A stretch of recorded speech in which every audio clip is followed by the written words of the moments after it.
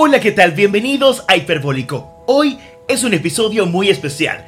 Después de 3 temporadas, llegamos al episodio 50 y por supuesto con un temazo: Persuadir, el poder en tu comunicación. La invitada de hoy, Cibeles De Freitas.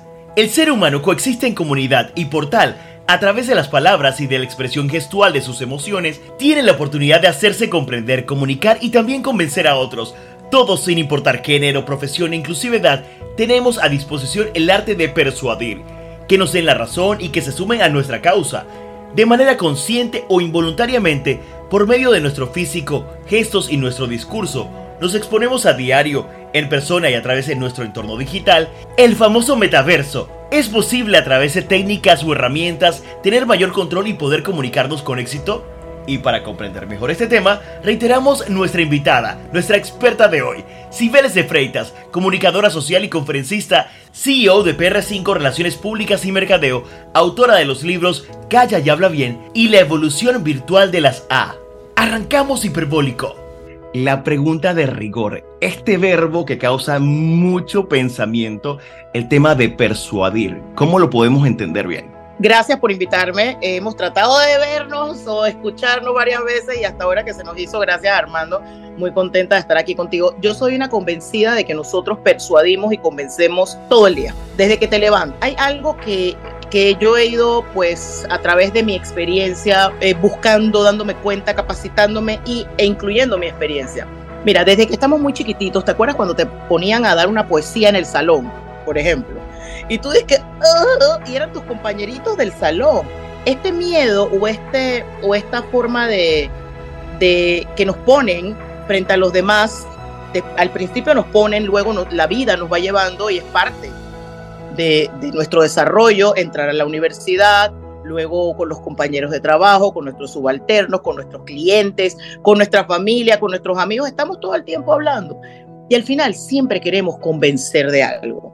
Pero nosotros crecemos con ese pequeño miedo que inicia de las poesías chiquititos en la escuela. Incluso si, por ejemplo, tu familia reza antes de comer, son tu familia y te dicen te toca a ti rezar y te da como un pequeño mini infarto. Tú dices que yo no quiero. O sea, son todo este tipo de exposiciones que nos va llevando la vida, que al final, si no estamos conscientes de que necesitamos buscar las mejores técnicas y las tácticas para convencer, persuadir, que todo lo que nosotros hablemos sea sexy y no tiene nada que ver con sexo, es de atrayente. Somos seres de empatía. La única forma de nosotros comunicarnos es hablando, es nuestros gestos, es un conjunto de cosas que es lo que hace que algunas personas logren sus metas, otros se queden en el camino como sin gasolina. Muchos de nosotros recordamos a nuestros compañeros de escuela o de universidad que eran los mejores, puro 5, puro 10, y a veces los ves en la vida y tú que ¿por qué nunca avanzó? ¿Por qué otro que quizás no tenía las mejores notas, pero tenía otras cosas? Podía convencer, podía hablar, sabía que eso te ayuda también a trabajar en equipo, a muchas otras cosas que son las cualidades blandas o que tanto se hablan ahora, que son tan buscadas en las empresas. Ahora que hay máquinas que suplantan tantas profesiones, es importante conversar de este tema, porque pueden haber robots, máquinas, los metaversos, NFT, criptomonedas, todas, pero detrás siempre hay un ser humano, en la mayoría de las veces. Ahora con la inteligencia artificial y todas estas cosas, pero en la mayoría de las cosas siempre hay un ser humano detrás, y la empatía y la forma en la que conectamos es lo que hace que seamos exitosos en lo que nosotros querramos o no. ¿Cómo sabemos que tenemos esa capacidad? Porque definitivamente en tiempos de escuela uno va desarrollándose y sí, te provoca pena, no quieres pararte frente al salón de clases, pero ya cuando entras en el campo profesional, ya no hay de otra. Te toca defenderte solo. Te toca defenderte solo. Uno mismo se va dando cuenta solamente mirando a nuestro alrededor, porque hay personas que cuando hablan en la reunión de trabajo captan la atención de la gente, tú quieres seguir escuchando más.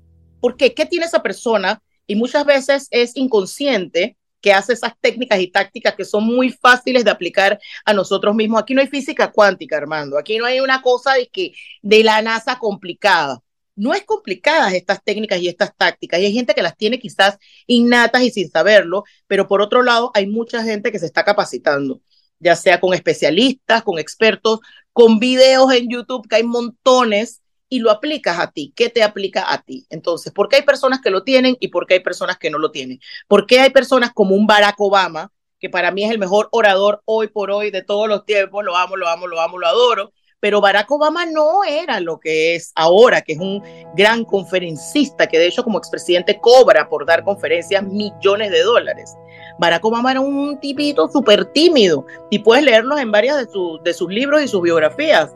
Él mismo lo dice, que en algún momento, cuando era muy joven, estando en la universidad, le tocó hablar frente a sus compañeros de universidad y él estaba muerto de miedo, se preparó. Cuando él subió y empezó a hablar, se enamoró del sonido de los aplausos que regresaban a él cuando él hablaba. Y él dijo, yo me voy a capacitar y voy a mejorar. Luego entró en política, etcétera, etcétera. Pero los mejores no hablan, los Tony Robbins o cualquier persona de estas que tú ves muy famosas, que cuando hablan haces como Daniel Javib o esta gente, ellos no han dejado de capacitarse con el tiempo. Entonces todos nosotros comunes y corrientes, que no somos los Barack ni los Tony Robbins ni esta gente grandísima que mueve multitudes, podemos hacerlo a nuestro favor para convencer a los demás de lo que nosotros querramos con el poder de las palabras. Y ojo, que el poder de las palabras lo puedes usar para bien, que es lo que nosotros estamos buscando aquí y estamos explicando, o lo puedes usar para mal. Ahora yo estoy como medio obsesionada, bueno, toda la vida he estado obsesionada por los cultos religiosos esos que tienen un tipo o una tipa que te dicen y que mátate y tú te tiras por el balcón.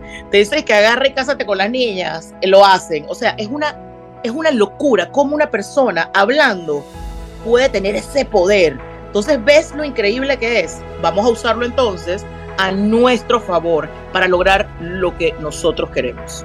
Punto importante, la gente a nivel profesional no tiene que ser un comunicador ni un periodista para tener esta habilidad. La gente quizás se confunde y te dice, bueno, ustedes son comunicadores, es mucho más fácil para ustedes. Pero ¿cómo puede hacer una persona que simplemente le toca exponerse ya a un CEO, un director? ¿Qué sucede cuando son abogados, son financistas, son ingenieros, que quizás su personalidad no es tan abierta o tan extrovertida como pasaría con nosotros? O puede ser un paletero, o puede ser la señora que trabaja en McDonald's, o sea, puede ser quien sea. Todos necesitamos esto. Entonces, ¿cómo empezar a cambiar? ¿Cómo empezar a hacerlo de una forma que uno no piense lo que tú dices, que tienes que ser periodista, etcétera, etcétera? De hecho, antes de ir a tu pregunta, recuérdamela porque quizás se me olvida un segundo, te quiero contar un pedacito de mi experiencia y por qué yo quedé haciendo esto. Yo no sabía nada de nada, no era periodista, no era presentadora de nada, y me contratan para trabajar en un canal muy jovencito que era Telemetro de ese tiempo. Me contratan para ser presentadora de algo. Yo pensé que iba a leer noticias, iba a entrevistar artistas, pero resulta que me dicen que iba a ser presentadora de la lotería. Y yo dije, ¡ay, no! Bueno, ahí viene mi primera gran lección en la vida. Cuando me invitan a ser presentadora de la lotería, me tiran al aire en vivo, ¿ok? Mi familia no es de lotería, o sea que yo no estaba familiarizada con los términos. Cuando me llevan a esta plaza donde se transmite la lotería a los 18 años, me dicen 5, 4, 3, 2. Y yo comienzo, bueno, señores, nos encontramos aquí en esta plaza bien bonita, pero bueno, aquí al lado mío está dando vueltas esta cosa plateada, y adentro de esta cosa plateada están las pelotas del gobernador. O sea, metí de pata una tras otra, me sacaron del aire, yo pensé que me iban a botar. Y el productor me dice, Cibeles, por favor, que tú no te preparaste. Yo, pero que ustedes me tiraron al aire. Y me dice, tú pudiste haberte preparado, que esta plaza se llama la Plaza Víctor Julio Gutiérrez, que no es esta cosa plateada, sino es el ámfora de metal, que lo que está dentro no son las pelotas del señor gobernador, son las balotas, y el señor gobernador tiene un nombre, Juan Pérez. O sea, tenías que tener los insumos para comunicarte mejor. Y yo dije, pero ustedes no me dijeron. Ahí me dio mi primera gran lección, que es la que yo comparto siempre. Él me dijo, no importa si tú sales en televisión o no importa quién tú eres, al final la responsabilidad de lo que sale de tu boca es la tuya. Entonces yo empecé a capacitar gente en el camino de la vida, hice muchas cosas que tenían que ver con hablar, y empecé a capacitarme un poco más y a entrenar a personas en algo que se llama media training. Media training es capacitar a personas que por la naturaleza de su trabajo lo van a entrevistar en un medio de comunicación. Belleza, puede ser políticos, candidatos, CEO de empresas, etcétera. Pero ¿qué pasaba con la gente común y corriente? ¿Qué pasaba con el que trabaja en una empresa de finanzas, el que trabaja en una aseguradora. ¿Qué pasaba con esa gente? Y empecé a desarrollar estos conceptos facilitos de cómo lograr conectar. Y ahí me voy a una palabrita que me inventé, que se llama MetaWords, que es yo le llamo MetaWords, el metaverso de las palabras. ¿Por qué? Cuando hablamos de metaverso es como un universo paralelo en el que tú puedes interactuar y que te vas imaginando y que haces y que, bueno, todo lo que ya sabemos que es el metaverso. Pero al final tiene mucho que ver con este tema de la comunicación. Al final, ¿dónde tú impactas al hablar frente a los demás? No importa si sea una persona o un público más grande, 1, 5, 10, 5,000, 1,000,000. ¿Dónde impactas cuando conectas? ¿Y cómo conectas? Haciendo que la otra persona se imagine lo que tú estás diciendo. Si tú hablas de lo que sea, cómo se hacen los chorizos, y la otra persona se lo puede imaginar, me estoy imaginando cómo se hacen los chorizos, pero bueno, si la otra persona se lo puede imaginar, vas captando su atención. No es lo mismo que yo te diga a ti, los gobiernos hablan mucho de millones de dólares, de obras de millones de dólares, todos los gobiernos de nuestros países en latinoamericanos. Si yo digo, yo soy la persona que está inaugurando una carretera, esta carretera cuesta 75 millones de dólares y hoy la estamos inaugurando. Pero si yo digo, esta carretera que está aquí conecta a 3 pueblos. Esos 3 pueblos en su mayoría están compuestos de niños muy pequeñitos y de adultos mayores, que para llegar a su lugar de destino, los centros de salud, las escuelas, tienen que pasar bajo el sol, 5 ríos, carreteras, muchos de ellos con los dedos sangrantes porque no tienen zapatos. Ahora con esta carretera, esas comunidades llegan a su lugar de destino en 15 minutos. Y eso, señores, es calidad de vida. Y luego dices que la carretera cuesta 75 millones. ¿Ves la diferencia? Entonces, para mí, el MetaWords, que es la palabra que me inventé y registré y de todo, el MetaWords es pintar con las palabras. Es el famoso storytelling, pero pasado a otro nivel. ¿Cómo yo logro que lo que yo explico la otra persona empiece a imaginárselo? Si es un producto, ¿cuál es el beneficio que yo voy a tener de este producto y de qué forma me impacta en mi vida? No es solamente decírselo. Este producto, este servicio, mi marca personal. Entonces, yo sí creo que todos, absolutamente todos, podemos utilizar herramientas que nos ayuden a organizar nuestro mensaje, porque hay que organizarlo, Armando. La gente piensa, y yo le decía ayer a una chica que conocí, ella es que sí, pero ya yo me conozco mi producto, etcétera, etcétera. Yo le decía, nunca te apoyes en tu capacidad de conocimiento del tema o tu capacidad de improvisación. Hay gente que improvisa muy bien. Yo cada vez que voy a tener una reunión con un cliente o voy a tener una presentación, yo me preparo. Ya, puede ser 5 minutos antes, 10 minutos antes o el día anterior, pero yo vuelvo a repasar todo. ¿Por qué? Yo me conozco el tema, ya yo lo he hablado 1000 veces. Necesitas prepararte antes de enfrentarte a un público, sea mediano, chiquito, grande, etcétera. Para alguien que quizás no tiene esta capacidad, que fue la pregunta previa, ¿cómo hace para comenzar a trabajar esas herramientas y cuáles son precisamente, si nos puedes dar 1 o 2 consejos al respecto? Sí, te voy a dar, yo creo que el primer consejo sería, tienes una presentación importante, vas a pedir un aumento de salario al jefe, vas a pedir un préstamo al banco, lo que sea, vas a vender tu producto, etcétera. Primero, agarra la idea que tienes, lo que vas a hablar, escríbelo no en la computadora, con lápiz, pluma, en papel. Cuando tú vas empezando a escribir tu idea, yo voy a empezar a hablar de esta manera, escríbela. Hay algo psicológico con el escribirlo y cómo te entra en tu cerebro. Cuando lo tienes todo escrito, léelo nuevamente y empieza a cambiarlo. Te vas a dar cuenta, aquí estoy hablando mucho, aquí tengo que quitar esto lo voy a subir, esto lo voy a bajar. Y ojo, que yo soy una convencida que entre menos es más. Nosotros, a la vez que yo te estoy hablando y lo que nos están escuchando, estarán diciendo, lo que ella está diciendo está interesante o no me gusta o lo que sea, pero a la vez tengo hambre, quizás esto está muy largo, oye, me tengo que ir a la vez, me tengo que cepillar los dientes a la vez que escucho este podcast. O sea, tenemos demasiadas cosas en nuestro cerebro. Todo lo que tú vas a hablar y escribiste, tienes que cortarlo a un 50%. 50% de la información tienes que mocharla y cortarla. Entonces nos vamos a enfocar en eso que escribiste. Eso que escribiste, te lo vas a leer o se lo vas a decir a una persona que conozca del tema. Si es televisión, yo te lo voy a decir a ti, Armando, o radio, tú conoces del tema. Tú me vas a decir, oye, me parece interesante o me aburrió esta parte. Yo voy a agarrar un poquito de tu feedback. Vas a ir donde otra persona que no conoce el tema. Tu amigo, tu abuela, tu mamá, quien sea, le echas el cuento. Si lo entendió, te va a dar algún feedback, une ambas cosas. Necesitamos que lo que hablamos lo pueda entender desde gente que entiende mucho a gente que entiende más o menos. A menos que tú vayas a hablar con expertos del tema, tú puedes hablar quizás en un otro nivel, pero igual hay que hablarlo fácil. Entonces, lo tienes.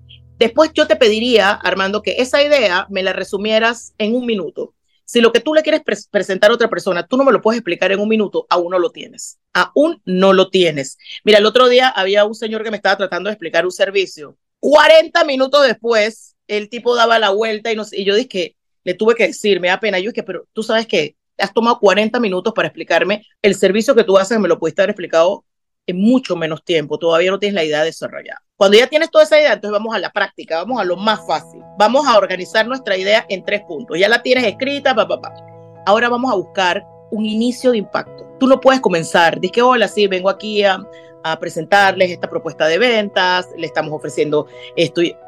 Perdiste al cliente. No perdiste. Tienes que comenzar con un inicio de impacto. ¿Qué es un inicio de impacto? Alguna frase. Por ejemplo, yo tengo una empresa muy pequeñita de comunicaciones y la quiero presentar y tú tienes este superproducto. Yo te puedo comenzar con algo como, ¿sabías que un gato común corre más rápido que Usain Bolt? Bueno, nuestra empresa es muy pequeñita, pero nuestro servicio al cliente es personalizado, bla, bla, bla. Y te vas por ahí. Ojo, lo del gato común es cierto. Entonces puedes comenzar con una frase gancho que impacte. Puede ser un número, pero puede ser un número redondo. No puedes hablar de que 54.7%. Puedes decir, el 70% de nuestros clientes regresa nuevamente por nuestro producto la semana siguiente. Y empiezas a hablar. Puede ser alguna frase que alguien haya dicho que impacta mucho. Una vez una persona me estaba diciendo cómo iba a comenzar y me dice, como decían en el Quijote, si los perros ladran, estamos avanzando, Sancho, la famosa frase esa. Yo dije que no puedes empezar con eso, porque esa frase no existió en el Quijote. No está en el Quijote. O sea, verifica bien. Entonces, una frase de impacto es como cuando alguien se está durmiendo y tú aplaudes. Es como si sacaras una lanza, o sea, un cuchillo, y la gente hace como que, ¿qué? Eso es lo que te hace que la persona en su cerebro haga, me interesa. Luego pasas al meollo del asunto, la explicación a lo que fuiste ahí, o sea, tu producto, servicio, marca personal, lo que vas a pedir, lo que vas a hacer, vas ahí. Pero a eso, que ya lo escribiste, ya lo tienes, etcétera, vamos a introducir el MetaWords, pintar con las palabras o el storytelling. Necesitas pintarlo de una forma que la persona se lo empiece a imaginar. Si yo vendo carros, tú vienes a comprarme un carro, yo te puedo decir, oye, sí, el carro es rojo, cuesta $27,000, tiene no sé cuántos caballos de fuerza, pero si yo te digo, lo escuché hablando, veo que tiene 2 niñas chiquititas, el maletero es tan grande que caben las bicicletas, el barbecue para el fin de semana, lo que quiera. Y escuché que su esposo surfea, la parrilla, le caben como 3 tablas de surf. Pero más importante que eso, es que usted es un padre de familia. Este carro es tan fuerte que si su familia tiene un accidente, realmente van a estar protegidas. Luego le dice que cuesta $27,000, luego le dice que tiene no sé cuántos caballos de fuerza. Píntale la idea. Si es un producto, ¿cómo lo va a beneficiar en su casa? ¿Cómo lo va a beneficiar en su empresa? Pinta con las palabras. Y usa algo que yo llamo la bandera naranja. ¿Tú recuerdas las novelas de los tiempos de antes? O yo creo que todavía siguen igualitas, que te dicen estas exageraciones de que Juan Antonio, tu padre es tu hermano. Ese tipo de cosas. Vamos a usarlo nosotros normalitos en la vida común. Cuando vas a decir lo más importante, vas a hacer una parada de medio segundo y lanzas lo más importante. Por ejemplo, yo te puedo decir, hoy vamos a aprender las técnicas y las tácticas para hablar frente a los demás, pero lo más importante, convencerlos. ¿Ves la paradita que dice? Y dije la palabra más importante de lo que estamos conversando hoy, persuadir o convencer. Esta paradita le dice a la otra persona en el cerebro, esto es lo más importante que esta persona está diciendo. Luego de eso que ya explicaste, ya le metiste el storytelling y todo, haces un cierre. Pero el cierre no puede ser, aquí está la propuesta, muchas gracias, lo puedo, me avisa. O sea, no, tienes que ir a un llamado a la acción o un call to action. Por ejemplo, si tú vas y el señor te dice, vas a pedir un préstamo al banco por un apartamento, y el señor del banco te dice, la verdad es que su salario no alcanza. ¿Qué tú dices? Ay, gracias, pues, y te vas con el rabo entre las piernas. No, señor, vamos con un llamado a la acción o un plan B también se puede decir. Tú vas positivo que vas a conseguirlo, pero ¿y si te dicen que no? Tienes que ir con un plan B. Un cierre en ese caso sería, entiendo, tengo un emprendimiento nuevo y mi pareja puedo utilizar el salario de él y unirlos. ¿Le parece si hablamos el 25 de mayo a las 4 de la tarde? ¿Le queda bien? Aquí tengo mi agenda. Cierra esa cita para poder volver con algo más concito para ver si puedes entonces tener el préstamo. Igual el jefe te dice, bueno, Armando, tú sabes que no hay plata si venimos de pandemia y no sé qué cosa. Y tú dices que, ay, bueno, pues ya. No, señor, tú vas a un llamado a la acción al final de que vendiste, yo he hecho, y esta empresa ha crecido por mí, y no sé qué cosa, y el tipo te dice que no hay plata. Entonces tú al final, lo que vas es un llamado a la acción. Tú le puedes decir, mira, entiendo que en este momento no hay, podemos hacer una evaluación en 2 meses, quizás en este periodo de tiempo podemos incrementar los minutos en el celular, el tema del seguro, o sea, busca algo que tú puedas amarrar mientras que tú trabajas esto hacia los 2 meses para tener un aumento salarial. Entonces sería, te lo digo fácil, inicio de impacto. Eso hace que la otra persona haga en su cerebro, vamos a escuchar. Un mensaje con storytelling, pintando con las palabras, etcétera, etcétera. Muy corto, que se entienda. Ya lo consensuaste con 2 personas, se comprende. Esa persona hace en su cerebro, lo quiero, me interesa, dámelo. Y un llamado a la acción, que es cuando viene tu tercera A, que es, o sea, este tipo me captó, voy a darle seguimiento, le voy a comprar su producto, le voy a decir que sí. Entonces lo divides en 3 pedazos. Y eso es todo, pero ordena la idea. Luego vienen otras cosas, o sea, que son complementos, lenguaje no verbal, o sea, cómo usas tus manos, tu mirada, o sea, absolutamente todo. Por ejemplo, mira, la mirada es básica. Obviamente tienes una persona al frente, mírala a los ojos, ¿sabes? Que hay gente que mira para arriba, para abajo. Tienes que mirar directamente a los ojos. Pero si tienes 2, yo estaba una vez con mi socia hace poco y nos llegó un cliente que nos quería vender algo. Oye, a mi socia aquí, para al lado mío, y yo, Y este señor nada más me miraba a mí. Nunca miraba a mi socia. Y yo me trataba de como pegar a ella para que también la mirara. Nunca la miró. Ella se sintió fuera de la reunión, se le fue la atención y me dice, ay, no me interesa. Y era muy interesante lo que nos estaban ofreciendo. Entonces, son 2 personas, pasa la mirada de una a otra. Son 3 igualmente, son 5, son 10. Ve pasando la mirada suavemente uno a otro hasta que los unes en la conversación. Tienes un auditorio de 100 personas, mientras se te quita ese miedito que todos tenemos, porque, ojo, el miedo más grande del ser humano es a la muerte. No sabes cuándo te vas a morir, no sé, cielo, infierno, reencarnación, lo que sea. Pero el segundo es hablar frente a los demás, ese miedito. Si tienes un auditorio muy grande, agarra a 3 personas de la audiencia, una del medio, adelante, una de la esquina derecha y la esquina izquierda.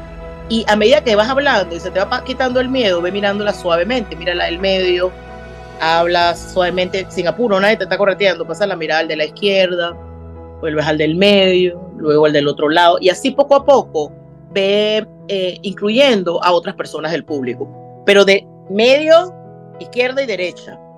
¿Qué hace esto? Que todo el mundo se sienta como que estás viendo a todo el auditorio a pesar de que no lo puedas ver a todos. Sí, inclusive hay un tema de conexión del conferencista con la persona. Tú sientes, me miró, me prestó atención. Claro. ¿No te ha pasado que tienes un conferencista que está hablando y te mira? Tú dices que hay a la peste, tengo que seguir poniendo la atención, me está mirando. Aunque sea, eso es importante. Entonces viene todas otras cosas que para mí son súper importantes y fácil también de arreglar, que es la voz. La voz es como tu banda sonora, es como que tú salieras todos los días aquí con una bocina. Entonces, tú tienes que analizar cuál es tu tono de voz. Yo tengo la voz súper grave. O sea, yo llamo a gente que no me conoce por teléfono y la gente es que diga mi señor. Y yo, o sea, que mi voz es tan grave que yo le meto 2 rayitas y le subo 2 rayitas. Yo tengo mucha energía en la voz, yo hablo alto. Cuando yo salgo con mis amigos, mi familia en los restaurantes, yo digo, pero ¿por qué estás gritando? Yo le bajo a la intensidad. ¿Cuál es tu tono de voz? Pregúntaselo a tu gente alrededor. Pregúntales, quizás te sorprenderás y te dicen, tú hablas demasiado bajito, tienes que subirle, o hablas demasiado lento y pierdo la atención, o hablas demasiado rápido y no te entiendo absolutamente nada. O sea, analízalo. Luego de eso, grábate con el celular. Yo sé que a nadie le gusta escuchar su voz grabada. Lee 2 páginas, escúchate la voz, cómo la tengo, y trata de mejorarla. Cuando yo entré a trabajar en televisión, como te contaba, yo tenía 18 años y yo me lo pasaba de bar en bar, de discoteca en discoteca. Y en ese tiempo se fumaba en los lugares. Yo estaba todo el tiempo sin voz, ronca, difónica. Entonces llegó esta señora que era especialista en la voz. Ella se llamaba Gladys Vidal, ella ya murió. Nos vino a un curso a todos los presentadores y yo le dije mi problema, pues yo que soy presentadora de televisión y me quedo sin voz porque estoy rumbeando, pues estoy joven. Y ella me dijo, respira Armando, respira ¿Qué hicimos todos? Subimos el pecho, respiramos y subimos el pecho. Ella me dijo, estás respirando mal. Y yo, ¿what? Y me dice, ahora respira e infla la barriga. Y yo inflé la barriga y me dice, ahora empieza a hablar. Y yo, ajá. Hicimos varios ejercicios y me dijo, esta noche cuando llegues a tu casa, acuéstate, infla la barriga y empieza a hablar de allí abajo, de ese aire, no el aire que está en la garganta. Y tú vas a ver cómo esto va a ir cambiando. Los bebés, cuando nacen, mira un bebé durmiendo, tú vas a la barriguita. Después vamos cambiando nuestra respiración y empezamos a respirar mal. Yo estaba hablando de la garganta y forzando mi voz. Empecé a practicar, esto es muy fácil, te vas dando cuenta cuando estás forzando aquí, tienes que empezar a respirar de abajo, pura practiquita. Y mi voz, más nunca me quedé ronca, más nunca. Hay otros ejercicios, que el clásico de morder una pluma con la parte de atrás de los dientes, te la pones en la boca, una pluma acostada, te la pones en la boca y empiezas a leer. Yo antes de ir a una presentación especial, empiezo a hablar en el carro con la pluma puesta y eso te suelta la mandíbula para que puedas modular mucho mejor. Entonces la voz es muy importante en este tema, así como otras cosas que tienen que ver con el lenguaje no verbal. ¿Qué tan importante en una presentación es el hacer preguntas previas o escuchar también a tu audiencia? Porque generalmente los equipos comerciales ponemos play y le damos al discurso largo, exacto, y ni siquiera interactuamos con la audiencia o con la persona que nos está o nos debe comprar el producto y lo perdemos. Yo pienso que es dependiendo del formato. Hay veces que es que tú vas a hablar y no cabe, por ejemplo, preguntas. Si sí caben las preguntas en la estructura de lo que tú estás haciendo, las preguntas siempre primero despiertan a la gente. O sea, ¿tú qué piensas? Le dices a alguno de los que te están escuchando. Y esa persona va a empezar a dar sus ideas, los otros van a pensar cuáles serían sus posibles ideas y van a saber que durante la conversación ellos pueden entrar. Cuando esto aplica de que pueden entrar preguntas y respuestas o apreciaciones de la otra parte, entra una buena dinámica y va a llegar un momento que si tú necesitas hablar más tú, si en el momento de las preguntas ya tú los incluiste, puedes incluirlos quizás en el medio, un par al final, pero eso le da otra dinámica y escuchas, obviamente, que en el arte de hablar frente a los demás y convencerlos está el escuchar. Eso lo dice mucho Ismael Cala. ¿Qué pasa? Escucharlos de todas maneras. Escucharlos sus gestos. Quizás tú estás hablando y la persona empieza a mirar el reloj o el celular, lo perdiste, tienes que aterrizar, estás hablando mucho. O sea, hay que evaluar, también leer a tu audiencia, qué está pasando, los estoy perdiendo o los tengo cautivados. Sabes que la gente asiente, no te quita la mirada, o sea, también es importante leerlos. A veces tú te das cuenta que hay gente que quiere hablar. Yo he estado en conferencias muy grandes que no cabe, por ejemplo, el tema de la pregunta, pero veo a alguien que se para de la emoción o de que asiente mucho y meto a esa persona. Por ejemplo, te vas sintiendo, ¿estás de acuerdo con esto y esto y esto? Sí o sí, sí o sí. Y la persona se para, sí, por esto y esto y esto. De repente metes una por ahí y puedes entonces seguir hablando. Yo sí creo que es importante involucrar, dependiendo del formato, a la gente. Cibeles, toda esta preparación tuya se traduce en 2 publicaciones o 2 libros. ¿Cómo inicia ese proceso creativo? ¿Cómo concretamos estas ideas en 2 buenos libros? Y si hay algo que viene en camino por esa misma línea. Mira, yo soy una lectora crónica y voraz. Yo leo como tú.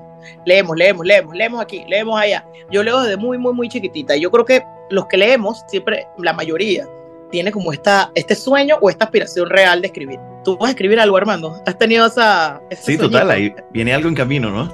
Viste, yo sabía, tú lees. Bueno, yo siempre tenía el sueño de escribir una novela. Toda la vida, desde muy chiquitita yo escribía poesías, cuentos cortos, después fui escribiendo en columnas de opinión, etcétera, etcétera. Y yo todo el tiempo decía, este es el año del libro, de la novela. Entonces llegaba el año y yo dije, por ejemplo, tenía 25 años. Cibeles De Freitas escribe a los 25 años su primer libro.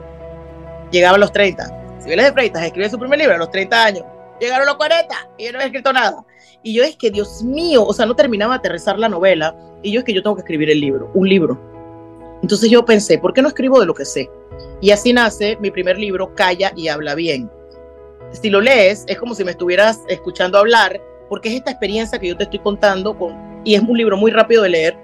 Es un libro es sencillo, con las técnicas, para que las puedas poner en práctica enseguida. El proceso de escribir un libro, a veces la gente piensa que es muy complicado.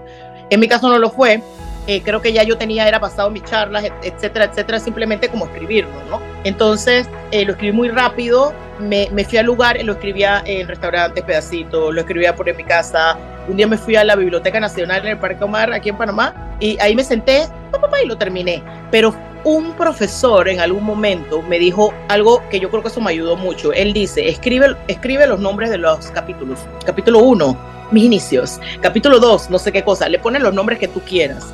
Eso te va a dar un orden en tu cerebro para empezar a escribir. Luego eso puede cambiar. Ese orden puede variar. Quizás hay capítulos que vas a quitarle el nombre, le vas a poner otro, vas a subirlos, vas a bajarlos. Pero eso me dio a mí como un orden, mira, escribir los capítulos. Y ahí empecé a desarrollarlo cada uno y después ya quitaba unas cosas, metía otras. Luego cuando tú escribes un libro, nada más para aquí darle un poquito de ayudita a la gente, te buscas un corrector de estilo. Por mejor que escribas, necesitas a alguien que te ayude en los tiempos y espacios y falta de ortografía y lo que sea. Yo tengo una muy buena, una española que se llama Mónica Miguel, que es muy buena y ha editado muchos libros. Y luego lo demás es el proceso de diagramación, foto, etcétera. Si vas a publicar con una editorial o solamente tú, hacer tu libro tú. En mi caso, Calla y Habla Bien me firmó la editorial Lewis y eso fue maravilloso, pues yo prácticamente casi que no hice nada, pero sí, portada me ocupé yo, foto, todo eso, que tuviera el look and feel que yo quería, pero lo demás de impresión, todo eso ellos. Pero en la pandemia escribí mi segundo libro, La evolución virtual de las A, que es un poco el método que yo tengo que se llama la batalla de las A, que es lo que te expliqué inicio, medio, final, pero me di cuenta de las equivocaciones de la gente en los Zooms, o sea, esto era una locura. O sea, la gente de trabajo haciendo lo que no tenía que hacer y todavía pasa.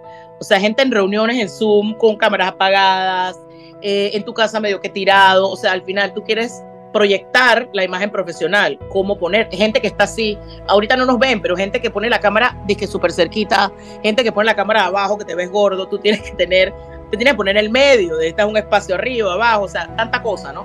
Y escribí ese segundo libro en pandemia, pero eso lo hice yo sola. O sea, lo edité, corriendo a ver los colores cuando había que podíamos salir y cuando no. Y bueno, esos son mis dos libros. Ambos se venden pues, en Panamá, en todas las librerías, pero ambos están en Amazon. Y el primer, que te lo llevan pues a tu país físico o lo compras digital. Pero mira que el primero, Calla y Habla Bien, lo grabé en audiolibro. Eso sí es difícil, Armando. Tú que eres locutor, yo te digo una cosa. Fui a grabarlo al estudio de Alejandro Lagrota y Alejandro me dice, Cibeles, esto vamos a grabarlo en varios días, no es fácil. Y yo dije, niño, si yo soy locutora comercial, yo grabo esto, por favor. Difícil. 4 horas poniéndole la intención de cada cosa. O sea, tú no puedes grabar un audiolibro en un solo tono de voz. Yo no me imagino grabar una novela que tienes que hacer diferentes voces, etcétera. Pero bueno, lo grabé en audiolibro y ha sido una satisfacción tan grande que yo no me creía que yo era escritora, pero si tú escribes un libro y está publicado y lo compran, eres escritora. Así que bueno, estuve lanzando el año pasado, Calla y Habla Bien en Bogotá, en la FIL, la Feria del Libro de Bogotá. Eso fue wow, tremenda experiencia. Y a nivel de libros, vuelvo a mis inicios, la novela. Entonces, tengo la idea de lanzar la novela este año, estoy escribiendo, no he terminado, pero bueno, creo que estoy encaminada y ojalá que yo misma me sorprenda a mí misma con esta novela. O sea que viene un trabajo de ficción del lado tuyo, sí, aparte de lo que hemos visto en los últimos años. Vamos a hablar un poco de tu conferencia que será un par de días a finales de marzo. Se titula MetaWords, el metaverso de las palabras. ¿Qué podemos esperar allí? Mira, Tony Robbins no sabe. Esta conferencia es la más grande que he hecho en Panamá. Este tema de MetaWords lo presenté en Colombia, lo presenté en México y lo presenté en Exma Panamá en el 2022, pero en versión corta. Ahora pues es la versión para la gente que quiere ir a aprender. Es en el Miramar a las 6 de la tarde, como dices, el 29 de marzo. ¿Qué se puede esperar? Es una conferencia súper interactiva, súper dinámica, donde todos estos conceptos que estamos hablando son explicados mucho más en detalle, pero no por el detalle significa que es aburrido. Y es para todo el mundo. O sea, pueden ir adolescentes y señores mayores, profesionales, todos. Al final, de ahí lo que tú puedes esperar es que vas a salir cambiado. De ahí vas a salir con todas estas armas que te van a ayudar a enfrentarte con todo para conseguir lo que tú quieras solamente hablando. Al final de mi conferencia siempre digo que el que domina el poder de las palabras domina su destino. Y no miento. Eso es así. Así que yo los espero el 29 de marzo de este año 2023 en el Hotel Miramar. Mira, Armando, los boletos están tan baratos, de verdad, cuestan solamente $40. Es como una inversión en ti. Es una inversión en este año poder organizar esas ideas, perder esos miedos y enfrentarte a lo que viene con esas palabras que te van a ayudar a conseguirlo todo. Es que definitivamente en el ámbito profesional no solamente basta el conocimiento, sino esa capacidad de poder expresar esas ideas y poder persuadir, que es el tema del podcast hoy. Cibeles, para cerrar, ¿qué consejo para esa persona que nos escucha, que dice es que yo soy muy introvertido, me cuesta mucho, ¿cómo hago? Quiero que me vaya mejor, porque adicional, en la medida en que desarrollas esta capacidad de poder persuadir, poder expresarte, te va mejor profesionalmente. Mira, yo siempre digo que yo amo capacitar a los introvertidos y a los tímidos. Y ojo, que mira que no digo introvertidos o tímidos, que no es lo mismo. No es lo mismo ser introvertido que ser tímido. ¿Por qué? Porque eres como un diamante que solamente te faltan las técnicas y las armas. Los extrovertidos, para que sepan, hablamos de más. Y a los extrovertidos es como hold the horses, hay que agarrarlos o agarrarnos, porque eres como un helicóptero que no terminas de aterrizar. Así que a los tímidos y extrovertidos les digo que ustedes la tienen todavía más fácil que el extrovertido que creció así como un caballo desbocado y que habla y habla y habla y no termina de aterrizar. Se puede. Y no solamente el tímido y el extrovertido, sino hay gente que me dice, ay, pero es que hay gente que nació con esta estrella o este carisma. Y yo siempre digo, yo no creo que Dios, la vida, el universo, quien sea que en lo que creas, haya dicho, carisma para ti, carisma para ti, no, carisma para ti, carisma para ti, no. Sí es cierto que hay gente que nace de que, wow, pero el carisma se puede desarrollar fácilmente. Y el carisma es algo que ayuda también a este tema de enfrentarnos a los demás. Así que no se preocupen, esos tímidos y extrovertidos que me están escuchando, lo pueden lograr. Síganme en mis redes sociales, me encuentran por todos lados como Cibeles De Freitas, y ahí comparto algo de contenido también para ayudarlos. Tengo también un masterclass al que pueden acceder. Hay muchas cosas que los puedo ayudar. Así que gracias a ti, Armando, por esta oportunidad. Te felicito por este podcast que ya tiene 3 años, ¿no? Exactamente. 3 años escuchado en ¿cuántos países? 32 países. Saludos a todos esos 32 países que tienen estos oyentes maravillosos de Armando. Me los quiero robar a todos, así que síganme en mis redes, por favor, Cibeles De Freitas. Importante. Cibeles, muchísimas gracias. A ti, Armando. De verdad. Un beso. Y así concluimos este episodio tan especial de Hiperbólico. Persuasión, el poder en tu comunicación. Gracias a Cibeles De Freitas por el tiempo, por su aporte y por darnos el obsequio de su conocimiento a través de los libros y, por supuesto, de sus conferencias. Me despido con una frase de Dale Carnegie que dice: mañana querrá usted persuadir a alguien de que haga algo. Antes de hablar, haga una pausa y pregúntese: ¿cómo puedo lograr que quiera hacerlo?